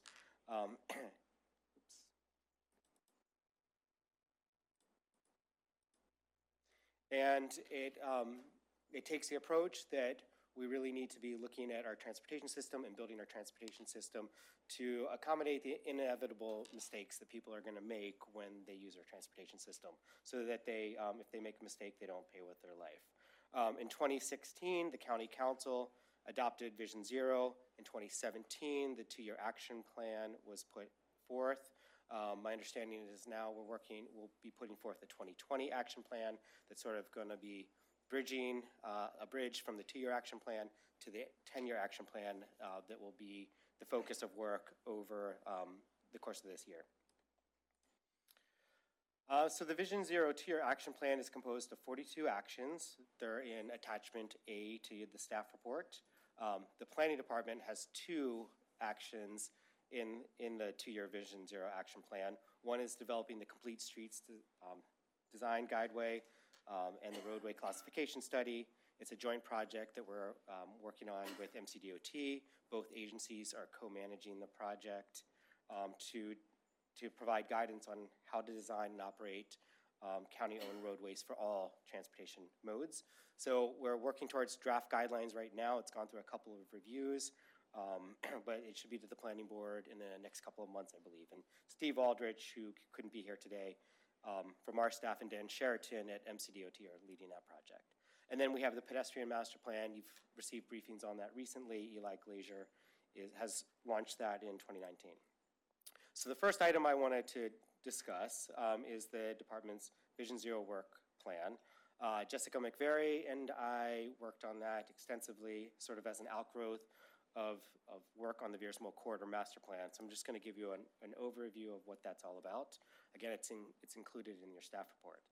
So planning staff is often asked, what is our role in Vision Zero? We don't build things, we don't enforce laws, so how do we support Vision Zero? So the 4 items, the 4 bullets on the slide here are how we are contributing through master planning, review of development and capital projects, data analysis, and community engagement. The Planning Department's work plan identifies the actions that the department can undertake to support the county's Vision Zero program. It includes a description of each action, justification, the resources that we either have or that are needed, the anticipated timeline for completion, and how easy it is for us to complete. I do want to note that, of course, our work plan is an internal document. It's not approved by the council. It's composed of some actions that we can undertake through the course of our everyday work, but it does include some actions that ultimately we probably would need the council to approve as part of the department's work program. So the work plan is divided into these 5 sections, and I'm going to go through each of them. The first section is building knowledge and collaborative partnerships. It's about engaging with the community and our appointed and elected officials through our everyday work, through our master planning, through our review of capital projects, et cetera, and to really develop collaborative partnerships with the community, with officials to advance Vision Zero. So for example, the slide here is showing one example of something that we're working on. So develop a Vision Zero toolkit for community organizations as a way to build an understanding of Vision Zero and to provide resources for community members to advocate for Vision Zero on their behalf. So there's many subtasks, there's many things we want to do as part of this action, but one of them is to develop a toolkit, and we're working on that right now, is we're developing a toolkit of treatments that can be used to advance Vision Zero. They're all over the board, from expensive to less expensive, but it talks about what they're all about, how much they cost, how they can help us to reduce crashes. And so that's something that is ongoing as a part of this action. The second section is about problem verification, and it's intended to use data analysis and statistical analysis to better understand the causes of severe injuries and fatalities on the county's transportation network. It has many actions as well, but perhaps the most important is the predictive safety analysis that I'm going to go into in a little bit. Once the safety challenges have been systematically identified through data collection and analysis, staff will identify engineering solutions and policy changes that address the safety challenges confronting the county. So one of the actions in this section is to work on the Complete Streets Design Guide. That's ongoing again, but that's something that will help us to develop solutions and ultimately to implement them. So once we fully understand the engineering solutions and policy changes that are needed, a lot of that work is done by other agencies, but some can be incorporated into the department's work program through master plan recommendations, regulatory review, and a review of capital projects. So for example, as shown on this slide, we would be developing procedures for systematically incorporating Vision Zero into master plans, into development projects. We do that now, but we'd have a more systematic approach to doing it. And so finally, this is the resource section. It summarizes each of the actions that we're undertaking, the timeline that we hope to complete them by, the resources that we have or need, and the level of effort that it's going to take to complete them. So the next section is to talk about the department's work items in 2019. I think whenever we talk about Vision Zero and what we're doing, it's important to acknowledge that we still have a long, long way to go. I think most of us in the room are aware that just in the last 3 weeks alone, we've experienced 3 fatalities. But we want to assure the board that the department is fully engaged in Vision Zero, that we are working on it actively, that we're thinking about it in all aspects of our work. So the projects are summarized in attachment C to the staff report. As I previously mentioned, Jessie starts work on Monday, and she's going to be helping to coordinate the department's Vision Zero activities and to advance the actions that are included in our department's Vision Zero work plan. We've completed or substantially completed a number of planning efforts. So the Veers Mill Corridor Master Plan, again led by Jessica, was the plan that really rethought the department's role in safety. It recommends short-term strategies to provide continuous walkways, bikeways, and to improve access to transit, to increase connectivity to community facilities and to other neighborhood uses. And in the long term, it envisions transforming Veers Mill Road from a motor vehicle-dominated corridor to a safe, efficient, and complete street. The Mark Rail Communities Plan, led by Roberto Duke and Leslie Seville, recommends speed reductions and a road diet along Middlebrook Road, adjacent to Seneca Valley High School. The Hassman Hill Study, which you just saw, of course, led by Marin Hill, identifies a broad range of solutions looking at specific intersection improvements or area-wide strategies and policies to improve safety in Aspen Hill. And then the Forest Glen Master Plan, which is working its way through the council, led by Melissa Williams, expands on the boulevard concept for Georgia Avenue that was developed in the previous plan to improve bicycle and pedestrian safety, accessibility, and connectivity. It was the first plan to systematically use the pedestrian level of comfort map and analysis to make significant changes in the or propose significant changes in the walking environment based on objective, quantifiable data. So I think this is a significant body of work that was undertaken in 2019. I'm really excited that many of the recommendations are actively being advanced. I mentioned previously the Complete Streets Design Guide. When completed, the guide will provide policy and design guidance to government agencies, consultants, private developers, et cetera, on how to plan, design, and operate roads so that they prioritize everyone. And then the Fire Department Access Performance Design Guide, led by Atul Sharma and Walker Freer, that you all reviewed, I believe, a couple of weeks ago, addresses evolving fire department access issues and balances these requirements with the need for safe accessibility for walking and bicycling and for natural resource protection. Additionally, the department launched the pedestrian master plan last year. The plan is going to identify strategies for making streets safer and more accessible for pedestrians. And one of the main products of this master plan is the development of the pedestrian level of comfort methodology and map, which evaluates how comfortable it is to walk along each sidewalk and crossing in the county. There's been a number of regulatory cases throughout the county that are advancing Vision Zero, listed here. So I think we're very proud of how much the department has embraced Vision Zero over the past couple of years. There's a lot more to do, of course, and we're looking forward to working with you on that. Explain regulatory, how that fits in, or? Yeah, I mean, there can be many ways. Just looking at the projects on the list here, the Battery Lane District is going to be making upgrades to the Bethesda Trolley Trail and would be— The case we just heard.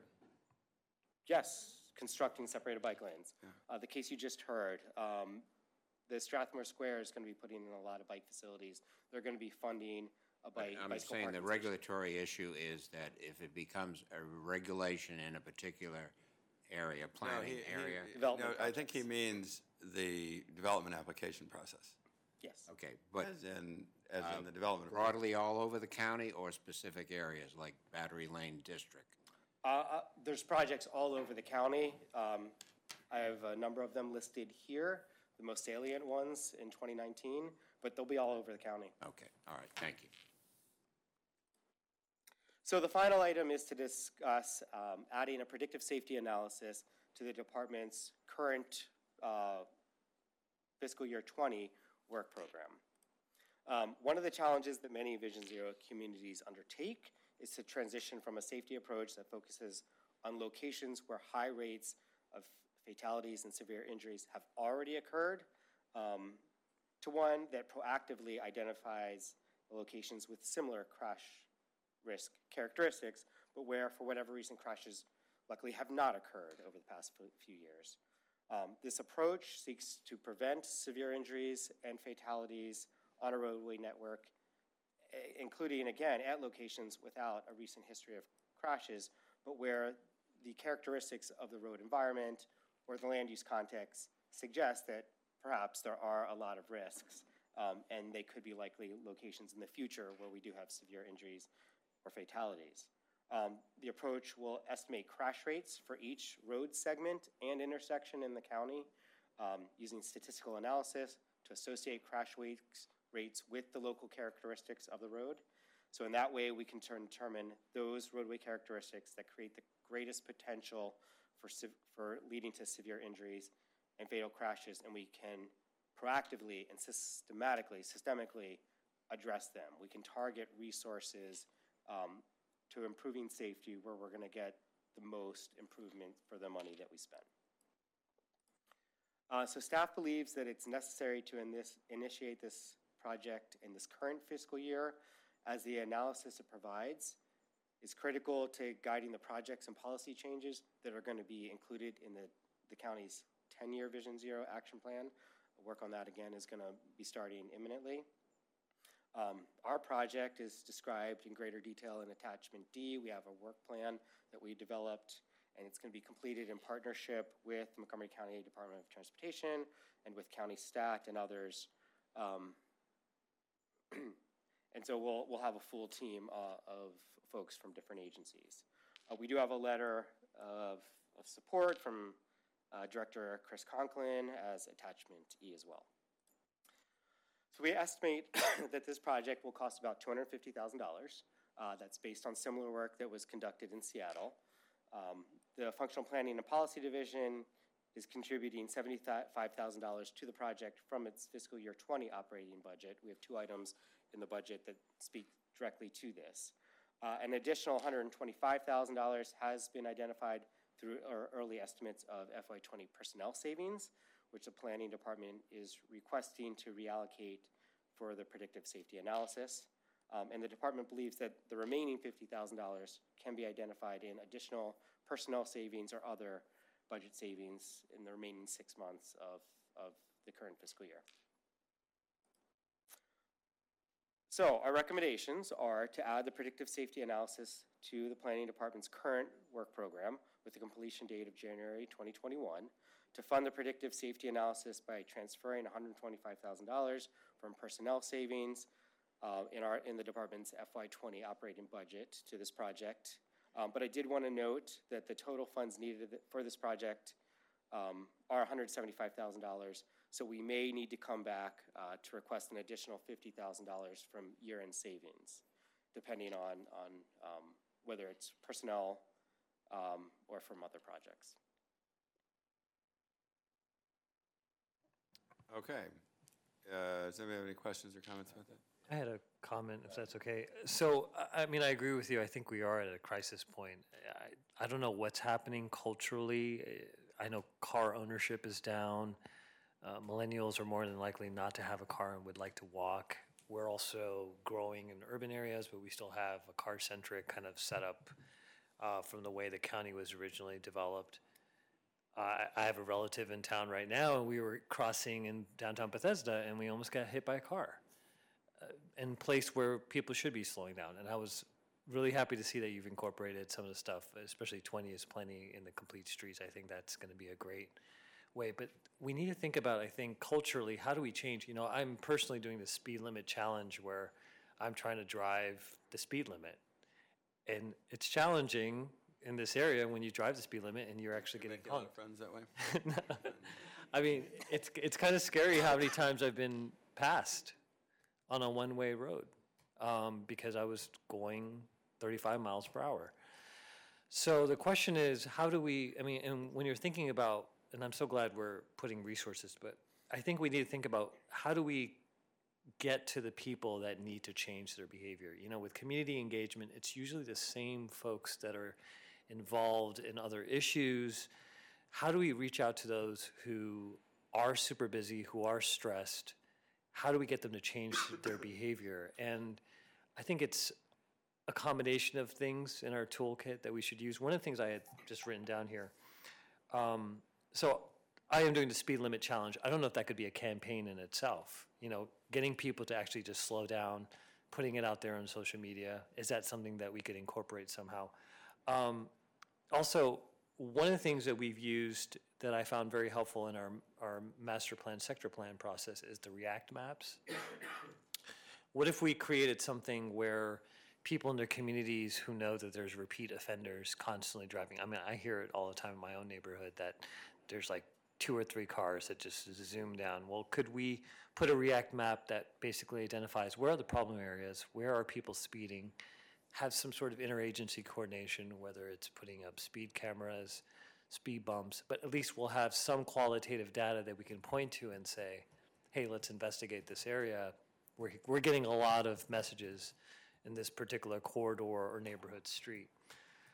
So that's basically what I had to offer, but I think this is a good direction, and I think I'm glad we have some resources. I'm glad we finally have a coordinator.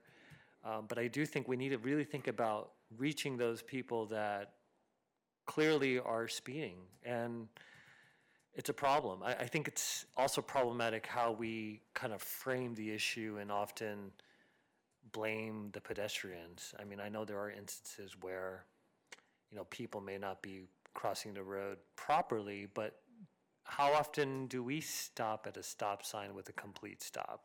How often are we stopping at a red light before we're taking that right turn? So there's an inherent bias that I think also needs to kind of change. Yeah, I mean, I agree with a lot of what you said. I think when we look at the roadway network in Montgomery County, it was designed for speed, and people are responding to that. I think we've probably all been in this situation where we're driving our cars and the posted speed limit is 30 miles per hour, and we find ourselves doing 40 or 45. And it's because the roadway context tells us that we can go fast. And we slow down, and we want to do the right thing, but it gets very difficult for people, I think, because the roadway context is really telling them that they can go faster. So we do have outreach efforts like the Street Smart campaign and others. Some people swear by them. I'm not sure how effective they are in actuality. So there needs to be a lot of engineering changes. We really need to make it so that people cannot go fast, that the context, that the roadways tell them, make them want to slow down. Because it's hard to, be thinking about the speed that I'm going every moment that I'm driving, when the kids are in the back, when, tons of things are going on. So I think that's, we got to reach people, but we also have to focus on the engineering changes. Well, I think the React map idea is good for just directing the enforcement. So I know it seems there's no speed enforcement other than speed cameras anywhere. I mean, unless you do something really egregious in addition to speeding. I've never been pulled over for speeding. I've gotten speed camera tickets, more than I'd like to admit, but very little seems like actual police officers out trying to monitor speed and give people tickets. But I think if it were practical to get some, crowdsourced information about where are the places that people are having problems with speeding in their neighborhoods, that might be a good way to focus attention. And maybe even for a speed camera, but at least some kind of, enforcement campaign to try to get people to take. Okay, we can look into that.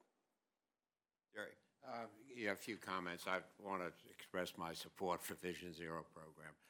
I guess I made the argument last time for more direct connection with implementation. And certainly the new head of MCDOT and then our friends at State Highway and now Department of Transportation can be very helpful. But at one time we had a plan to access Metro when I was director, and we did, I guess Woodmont, Tuckerman, Marinelli, Executive Boulevard, Shady Grove Road, et cetera, to get there. And I do come on Vias Mill Road, and it's difficult to drive the posted speed, and traffic is going 50, 55 miles an hour towards that, the area of downtown Wheaton, et cetera. So I think that's an issue, but I think I raised this issue about Aspen Hill. You did a great job with that. You got people out there, and I just saw that if the council is committed, and I don't see that MCDOT would have any objection, but just kind of put together a CIP project that says, okay, we've got everybody out in the community. These are some of the things that we've identified, and we have a project that can make those improvements. And it becomes a laboratory where what works or what doesn't work. But again, the approach that we had capital projects for constructing roads, and the standard I know has changed. I would say less than 20% of the people come to a complete stop at a stop sign or right turn on red. But again, I think there needs to be that better connection on the implementation. And like what we introduced was, and again, to me, my approach was implement what is planned. If you're planning something, the other side, the state and the MCDOT, should be in a position to have the money to implement it. They can make a judgment on what's the priority, but I don't see a concomitant Maybe, I'm not that familiar with the CIP program, but I don't know whether there's projects to do some of these, but you would target, say, Veers Mill Road, there would be a CIP for a Vision Zero implementation on that, and would get done over, you know, a shorter period of time. And just simple things. I went to the Vision Zero meeting, and somebody approached me, and they made the comment they have a child with disability, and crossing Cedar Lane, which is an extension in Kensington, an extension of Summit. And I went out to that area. This is Dresden Street, Cedar Lane. There's a beautiful crosswalk system that's laid there, but it's 3 legs of a 4-legged intersection. And when I look at the bus stops, the northbound is far side and the southbound is near side. But where the 2 bus stops are, there's no crosswalk. So, you know, a pedestrian is not going to go three ways around. They're going to cross where it says, you know, the bus stops are. So I think it's just looking at that, the transit element group and the traffic group kind of working together. And I think, again, when you're looking at putting in a bus stop, immediately decision should be to look at a crosswalk or based on the volume, looking at a signal, and that should be funded through a CIP project. I think that's something that needs to be looked at. So I can respond to that. So first of all, Steve Aldrich is going to be bringing the CIP to you on February 4th, 6th. Yeah. So you'll get a chance to review that in 2 weeks. But there are funding programs. There's the Bicycle and Pedestrian Priority Areas Program, BIPA. There's that's investing in places like Silver Spring and Bethesda. There is a Veers Mill Road Bicycle and Pedestrian Priority Area Program, funding program for the Purple Line stations as well. Those tend to be a lot faster implementation. So a lot of the bikeway improvements that you see in Silver Spring were built through that, and a lot of things that you see going forward are coming from those programs. So are you comfortable that, or there should be a CIP project for Vision Zero in certain areas or not? Is that? I think that's going to be a part of the discussion on the 6th, if we can have that discussion then. I think that's a way of concentrating. You have people concerned about this, as I say, and I mentioned that the last time about Aspen Hill, but when are they going to see something? And, you know, whether that's, if people are sincere about implementing this would be my concern. So, yes. Anyway, just a few comments on it. If I could, Jason Sartori for the record. I think what you'll find is that the Vision Zero concepts are incorporated in a lot of the different CIP projects. But I think what's great about this predictive safety analysis, and one piece that, you know, where I'm kind of energized about this, is that it will help us. It will help the county be able to better prioritize our CIP projects or our master plan recommendations, to not only be able to say that a particular project is related to Vision Zero because it addresses pedestrian or bicyclist safety, but to be able to prioritize within those to see which ones are getting at our higher risk intersections or roads, where we may not have even seen a crash that led to a severe injury or fatality yet, to be able to identify those proactively. Which is really, I think, what makes this such an exciting project. But the other thing too is, in terms of the transit, utilization of transit, from a moving traffic standpoint, far side bus stops had been used, and the idea it allows a right turn on red or something like that. So again, I see people, when I look at Randolph and Veers Mill Road, if there's a far side bus stop, they get off the front of the bus and they walk around the front of the bus and then they cross the street. They won't go to the rear of the bus where the crosswalk is. So again, judgment on that, placement of that.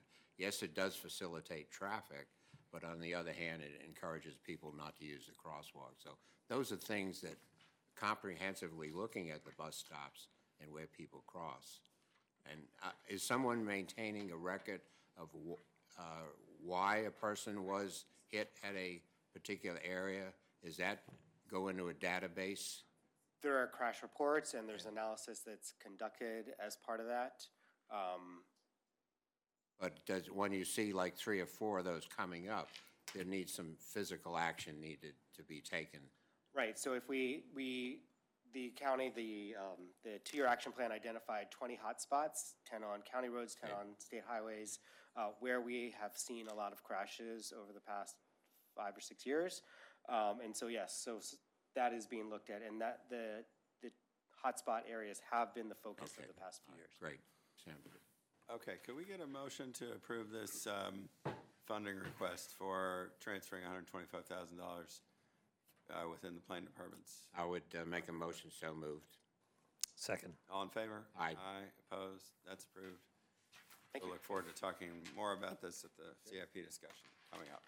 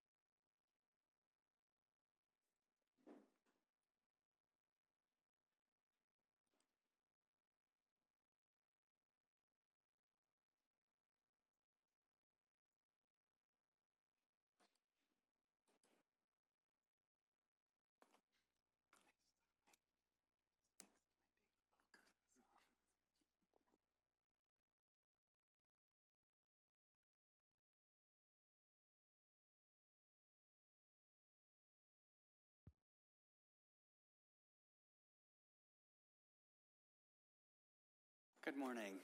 How are you today? Well, I have with me today, I'm Carl Morgan, CIP Manager for Montgomery Parks. For the record, I have with me Phil Gallegos. He's our new Assistant CIP Manager. I also have a lot of people in the audience behind me and some people that aren't here that have helped us this week a lot with a number of items. As I mentioned last week, as I was sitting before the board on the issue of the legacy urban space, we also we're getting the first glimpses of what the county executive recommended in his version of the FY 21 to 26 CIP. So we're here to give you a summary of that and identify what some of the impacts are. So for today, I'm going to just give a quick overview of the highlights, addressing some recommended, or actually these are recommended, staff recommendations for what we're calling non-recommended reductions. So I should have probably changed the wording of that a little bit. And then seeking guidance as to what kind of information or feedback you'd like us to send to the council. So where are we right now in the CIP process? As you recall, in November, we sent over the department's version approved by the board for the Parks CIP. And then last week, or the week before, it was on January 15th anyway, the county executive released his version of the CIP and transmitted that to the council. And so that's the point where we're at now. This will be a lead-in to some public hearings that the county council will be holding at the beginning of February. And then the council will start its committee discussions at the end of February. The full council will then review the committee's recommendations in either late February or March. and then the full council will look at the FY21 capital budget, as well as the operating budget and the entire CIP in May. So in a nutshell, what did the county executive recommend? Well, he started with some reductions, about $18.1 million, in fact, and they are defined by funding source. He first identified $15.8 million of cuts in general obligation bonds that the county issues. Just to put it in perspective, we, as the department's submission of November 1st includes $80.8 million, and it was about $72 million that's in the approved CIP. This is spread out among 35 different CIP projects, a handful of which are already were already delayed by our actions into what they call the beyond 6 years, or fiscal year 27 and beyond. This reduction represents a 20% reduction. Reduction request represents a 20% reduction to what the board sent over. The current revenue, that's basically cash that comes into the county, and the county executive's request is to reduce that by $2.3 million. Again, our November submission included $28.7 million, and that was split out among 15 different CIP projects, so this represents an 8% reduction. Because of other funding sources that are in the CIP and such, what we sent over was $253 million, and this overall reduction to the CIP is about 7%. There's also an addition it's a deferred discussion. The county executive has not made a recommendation on one part of our CIP, and wanted to hold those discussions in March or April when the council is considering the operating budget, and that's with regard to the community use of public facilities funding that has been funding our ball field renovations at school sites. So we'll keep in touch with regard to anything that happens there. That currently is in our current CIP. We transmitted over a request for $3.6 million to continue that work. So we'll stay tuned on that one. So how does the county executive express this in the budget? Well, as you recall, each project in the CIP has a project description form. In Montgomery County budget lingo with the government, and with which we've also had to adopt here at the commission, is a PDF, a project description form. But what the county executive has done here is he's included in his recommendations one more project description form, and that's this one here that I've taken a screen capture of the top of it so we can focus a little bit. This is the one table that I'll show you, so we'll have to tolerate a table just for a moment here. But I did want to highlight that in this CIP project, it's considered a temporary project because ultimately when the council approves the final version of the budget, either all of these reductions listed here have been addressed, or the council has decided to go otherwise and take a different direction. So ultimately what happens is that the final version of the council's approved CIP, they take this project description form out. But what this does is that it leaves all of our other project description forms in our version of the CIP intact and in place, but then adds this one. So it puts us in a position where we have to identify these reductions. So if we were to meet the county executive's full reductions, it would impact, X number of projects and X number of dollars. You can see, if you'll just look down at the bottom of this table, the funding schedule table that I've highlighted in red, you can see that there are the two funding sources here of GO bonds and current revenue. You can see the total amount for the 6 years that I just reported on the other slide. But the main reason why I wanted to show you this was that the county executive's recommendation has specific targets, not only overall during the 6 years, but by fiscal year as well. So it creates an interesting puzzle piece for us as we shift things around to try to see what impacts are and what can backfills and other things like that. I want to focus first on the current revenue because that component is actually fairly straightforward. Again, the affordability PDF suggests that we should be reducing current revenue by $2.3 million in the CIP. And basically, it appears the way they got to that number was they looked at capital projects that we requested increases in current revenue, and they just said, don't give them the increase. And so that comes out to the $2.3 million.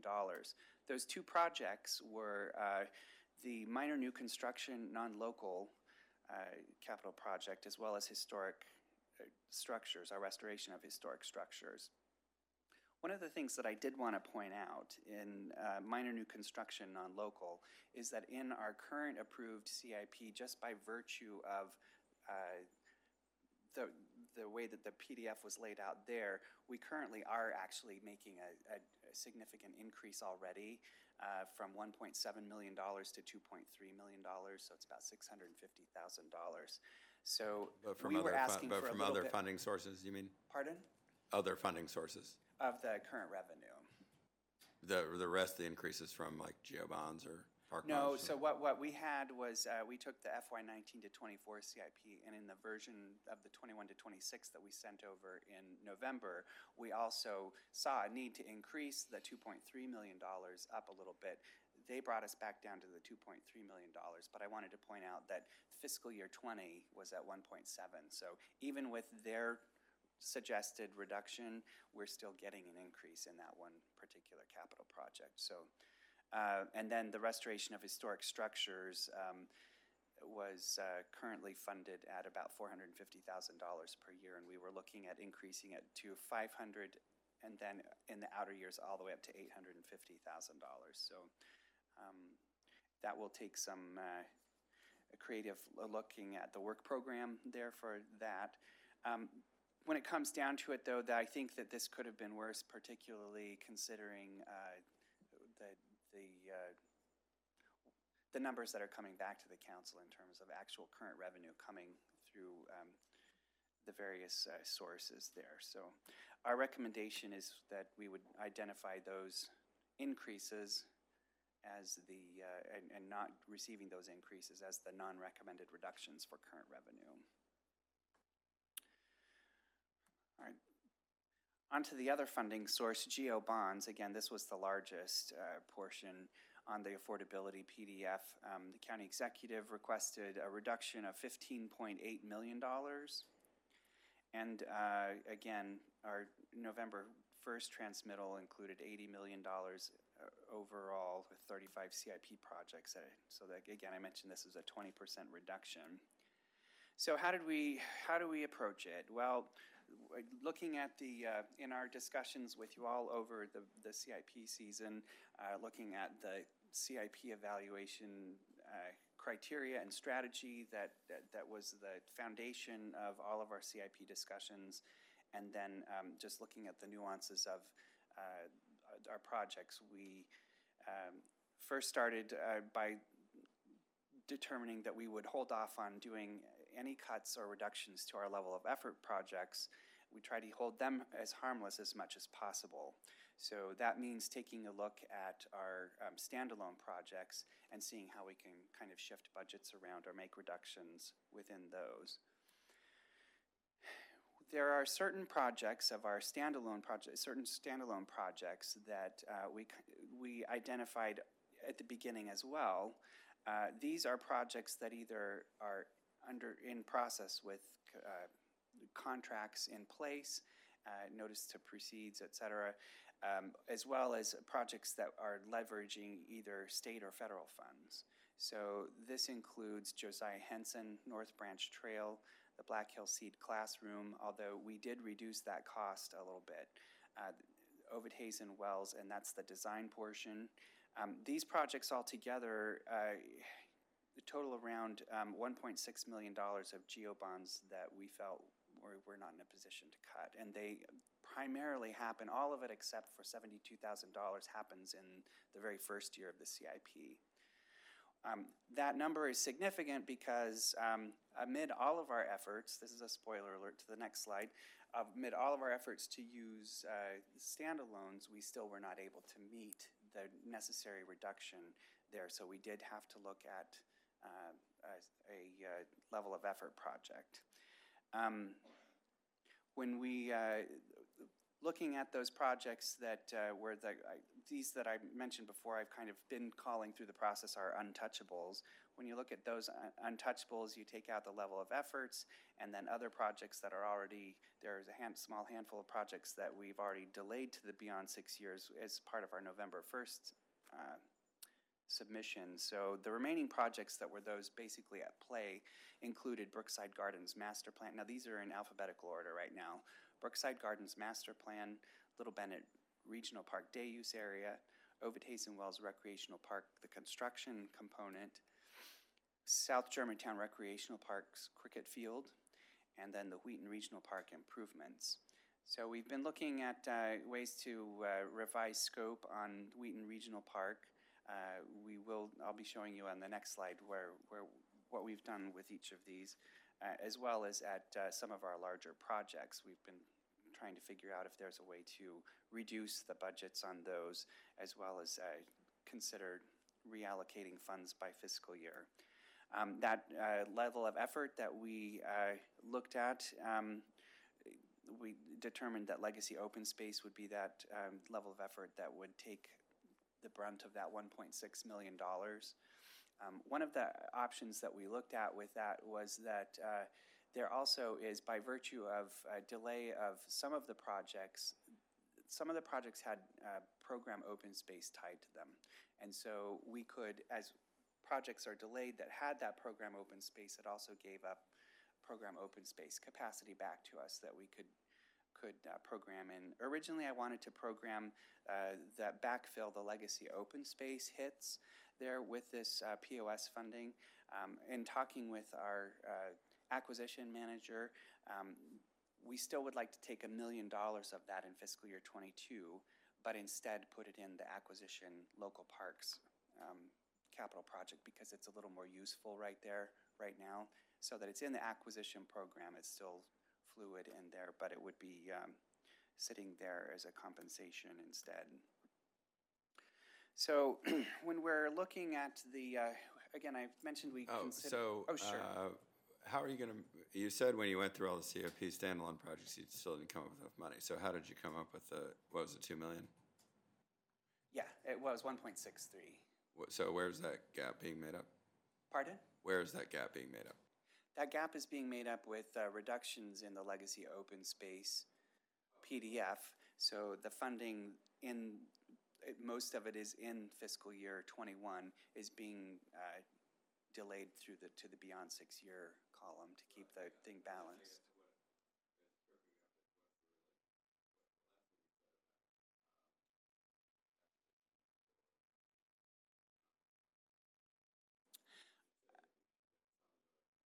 Right, so as part of our scenario in making those reductions for pretty much kind of a temporary holding place, we were thinking we would take the additional capacity that we had in program open space and also applying that into legacy open space. I get it, I'm sorry. Yeah, but it kind of compensates the cut, it just changes the funding source. Yep, so, got it. But we upon further discussion with our acquisition manager, she felt that it was more useful to the department if that program open space was actually applied to acquisition non-local parks instead Right, I of follow legacy. you. Sorry, I was just confused. Thank you. So when we were looking at the projects that were at play, we went through all of the feedback that we've received. I've had a lot of discussions, not only with my staff, with Phil and I, with our chief. We had other meetings with our deputy director, all of our parks director, and then even a briefing with our planning board chair. So we've gotten lots of feedback along the steps as we've been kind of trying to figure out the priorities and putting things together. And based on that feedback and all of the other foundation work we've done over the past year, we put the projects at play in a priority order. And basically what that means is that we've identified where these hits are, and if the council, if we are successful in advocating any of the funding back through this CIP work with the council and through the work of our advocates we have a number of advocates, I understand, that are already signed up to give testimony at the first week in February on our behalf. And so as the council, if they're willing to put funding back, we will put them back to projects in the order that I'm about to list them on this slide. And first of all, South Germantown Recreational Park Cricket Field. Now, I identified this as no delay, but the reason why it's on the list as an impacted project is because we did also, in order to save some of the projects and not delay them, we did some projects that did not have program open space. We've applied some of the available capacity. Again, as we're moving a project, one of the projects you'll see was a major project that had program open space that got moved out, so that freed up this POS. Correct. Because they had the grand this is the opening and second this is cricket being field pitch. expanded. Right. Second field, great. So as funding becomes available, we would consider also exchanging some of the POS out as an option. But I wanted to list that as a change as well to what we sent over in November. The Wheaton Regional Park Improvements Project. Again, we've been able to actually not delay this project. A little bit of program open space was applied. As you recall, this was put at the very end of the CIP. With some of the capacity we had there earlier, or that we were anticipating. There was also some discussion too about the need to include in the scope of the project description form consideration of bike and pedestrian improvements that would not only help within the regional park, but also make connections into Brookside Gardens.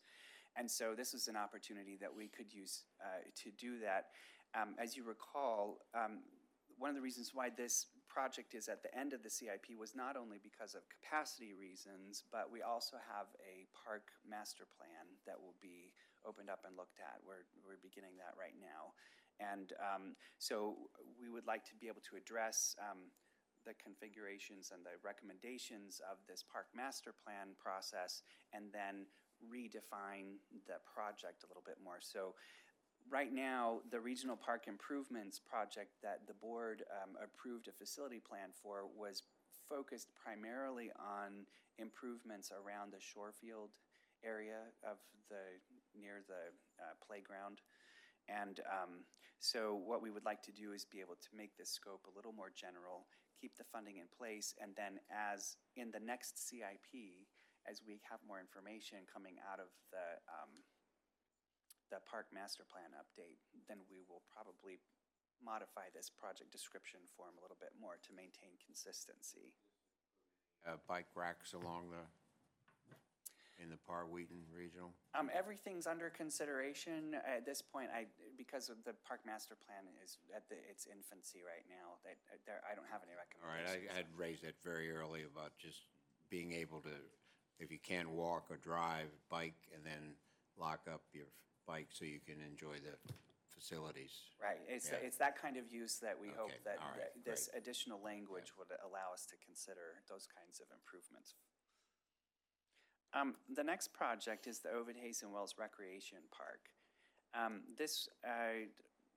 Under this scenario that we are putting forward to you, this would delay construction by 2 years. Now, I mentioned that in the also untouchables I was talking about, the design is actually underway. There was a notice to proceed in November issued for the design work of that, and that was to look at the entire park and all of the components. Now, with a reduced scope here, we are still going forward with our design, but we will be identifying which components of the park we could do under this revised budget versus not. So in addition to delaying the construction 2 years, there's also an application of some of that additional POS capacity I mentioned earlier. And then, as you recall, in our current FY19 to 24 CIP, this project has a budget in the 6 years of $5.3 million. And in that beyond 6 years column was an additional $3 million. So it's an $8.3 million project altogether. And that was what we were, while the current CIP is only funded at a reduced level, we of course at the time the CIP was approved, anticipated that ultimately the full amount would come in. So that's why currently the design work is being done for this whole first phase. And the uses that are being considered in that are uses that would create a synergy and a group of activities that then could support the ultimate transfer of or move of the carousel that's currently in Wheaton and place it in Ovid Hazen Wells Recreational Park. Now, you know, at a reduced budget where everything's going to be we're going to be taking a fresh look at everything, and some of the approaches that we may end up having to take might even be delaying the move of the carousel. Anything that we do at the park here, however, will be part of that group of synergistic activities that then provide support for a future carousel. So we are working towards, even today, towards moving a carousel. These reductions and things might affect how quickly we can make that carousel move. Another project, Brookside Gardens, master plan implementation. The next phase of this project had about $1.7 million. 1.4 million of it was geo bonds. These delays would, or reductions would delay $250,000 of the first year and push it back just 1 year. Also, another component of the Brookside Gardens master plan is that there is some contributions funding that could continue on. If we wanted to, we could keep that funding tied to fiscal year 22. So if the contributions came in and they wanted to keep moving, they could. But when it comes to the geo bonds, for sure, this would approach here would delay that $250,000 of geo bonds 1 year from fiscal year 22 to 23. Lastly, Little Bennett Regional Park Day Use Area. Now, looking at all of these projects, you'll see that there are a few significant projects in the Up County. And while we have been working for many years towards all of these, and it's with a great deal of discomfort, frankly, for me as a staff person who's been working several years on all of these, it's always hard to be okay with reducing and moving things back that have been in the works. However, we are coming towards you with a recommendation here in reducing Little Bennett's work in the CIP, and that would be delaying all of our construction 5 years to the beyond 6 years column, and that means FY27 and beyond. Again, this is an affordability measure, and it was, as we're looking at all of the evaluation criteria that we were looking at, I mentioned before, as well as where the projects are located. You know, we have 3 large projects here in the Up County, and they're just, in these times of austerity, there's just limited capacity to do all of them. They're all important, wonderful projects, and so it's with my personal regret that I'll say that we're putting this project here, but it is a recommendation nonetheless. And lastly, I've already explained the legacy open space situation. That was, we had to dip into a level of effort to meet those, the full cut. So that's what we've identified would be the hits to our GEO bond funded program. And again, the recommendation to you all would be to transmit these as non-recommended reductions with a strong emphasis on the non-recommended, that we feel that all these projects that we sent over in November are highly justified. It's not the full world of projects that we sent over in November as well. There certainly is a backlog of projects throughout the entire park system, and that we've identified as candidate projects in our CIP. But this is our recommendation to you all with regard to GEO bonds and then the prior recommendation of current revenue. So interested to see what you all think or have to say. Any additions or insights? I had a general question about Brookside. I know there's been some challenges with pedestrian connections there. With what you're proposing, how does that work? Are we still going to be able to do the improvements, or are we set up to at least incorporate that at this point?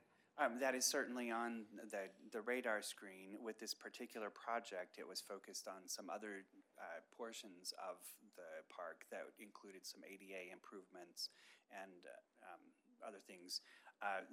Again, as I mentioned, the Regional Park Master Plan for Wheaton will be also looking at bicycle and pedestrian improvements. And in terms of making those connections, that certainly will be picked up in that exercise. Okay. I mean, it's an important thing. I know as Brookside, at least as we increase programming there and it gets more and more popular, we've already heard all sorts of feedback from folks when they are trying to get to the garden, and I think it's something that we should definitely incorporate moving forward. Yeah, again, this initial scope included ADA improvements and the reconfiguration of the path network around through the formal gardens. I understand that it also included some work to the maintenance yard, and so these are all things that are supporting the existence of Brookside Gardens. But again, we're hearing the feedback on the need for that. We're trying to incorporate that where we can. Mike, committee, and Mike, yourself have any comments? Thank you, Commissioner Cici. Mitty Figueredo, Deputy Director. For the record, Director Riley is at the Montgomery County Council this morning, so he wasn't able to attend. I don't have anything to add unless you all have specific questions to what Carl has presented this morning. Good, thank you. Okay, so could we get a motion to transmit the list of non-recommended reductions described by the staff this morning? As moved. So moved. Second. All in favor? Aye. Opposed? That's approved. All right, thank you. And we begin the unpleasantness of the budget season in earnest.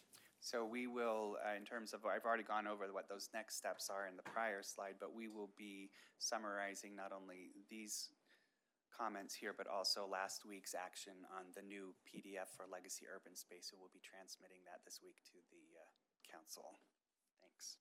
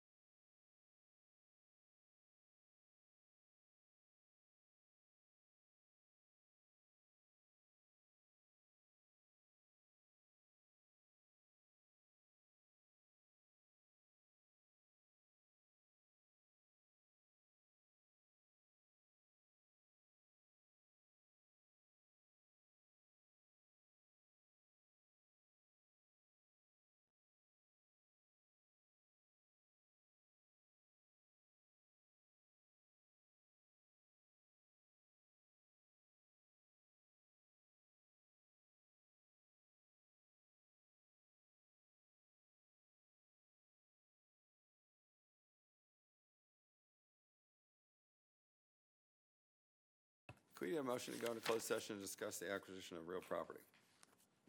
Motion for closed section. Second. All in favor? Aye. Aye, opposed, that's approved. We're going upstairs.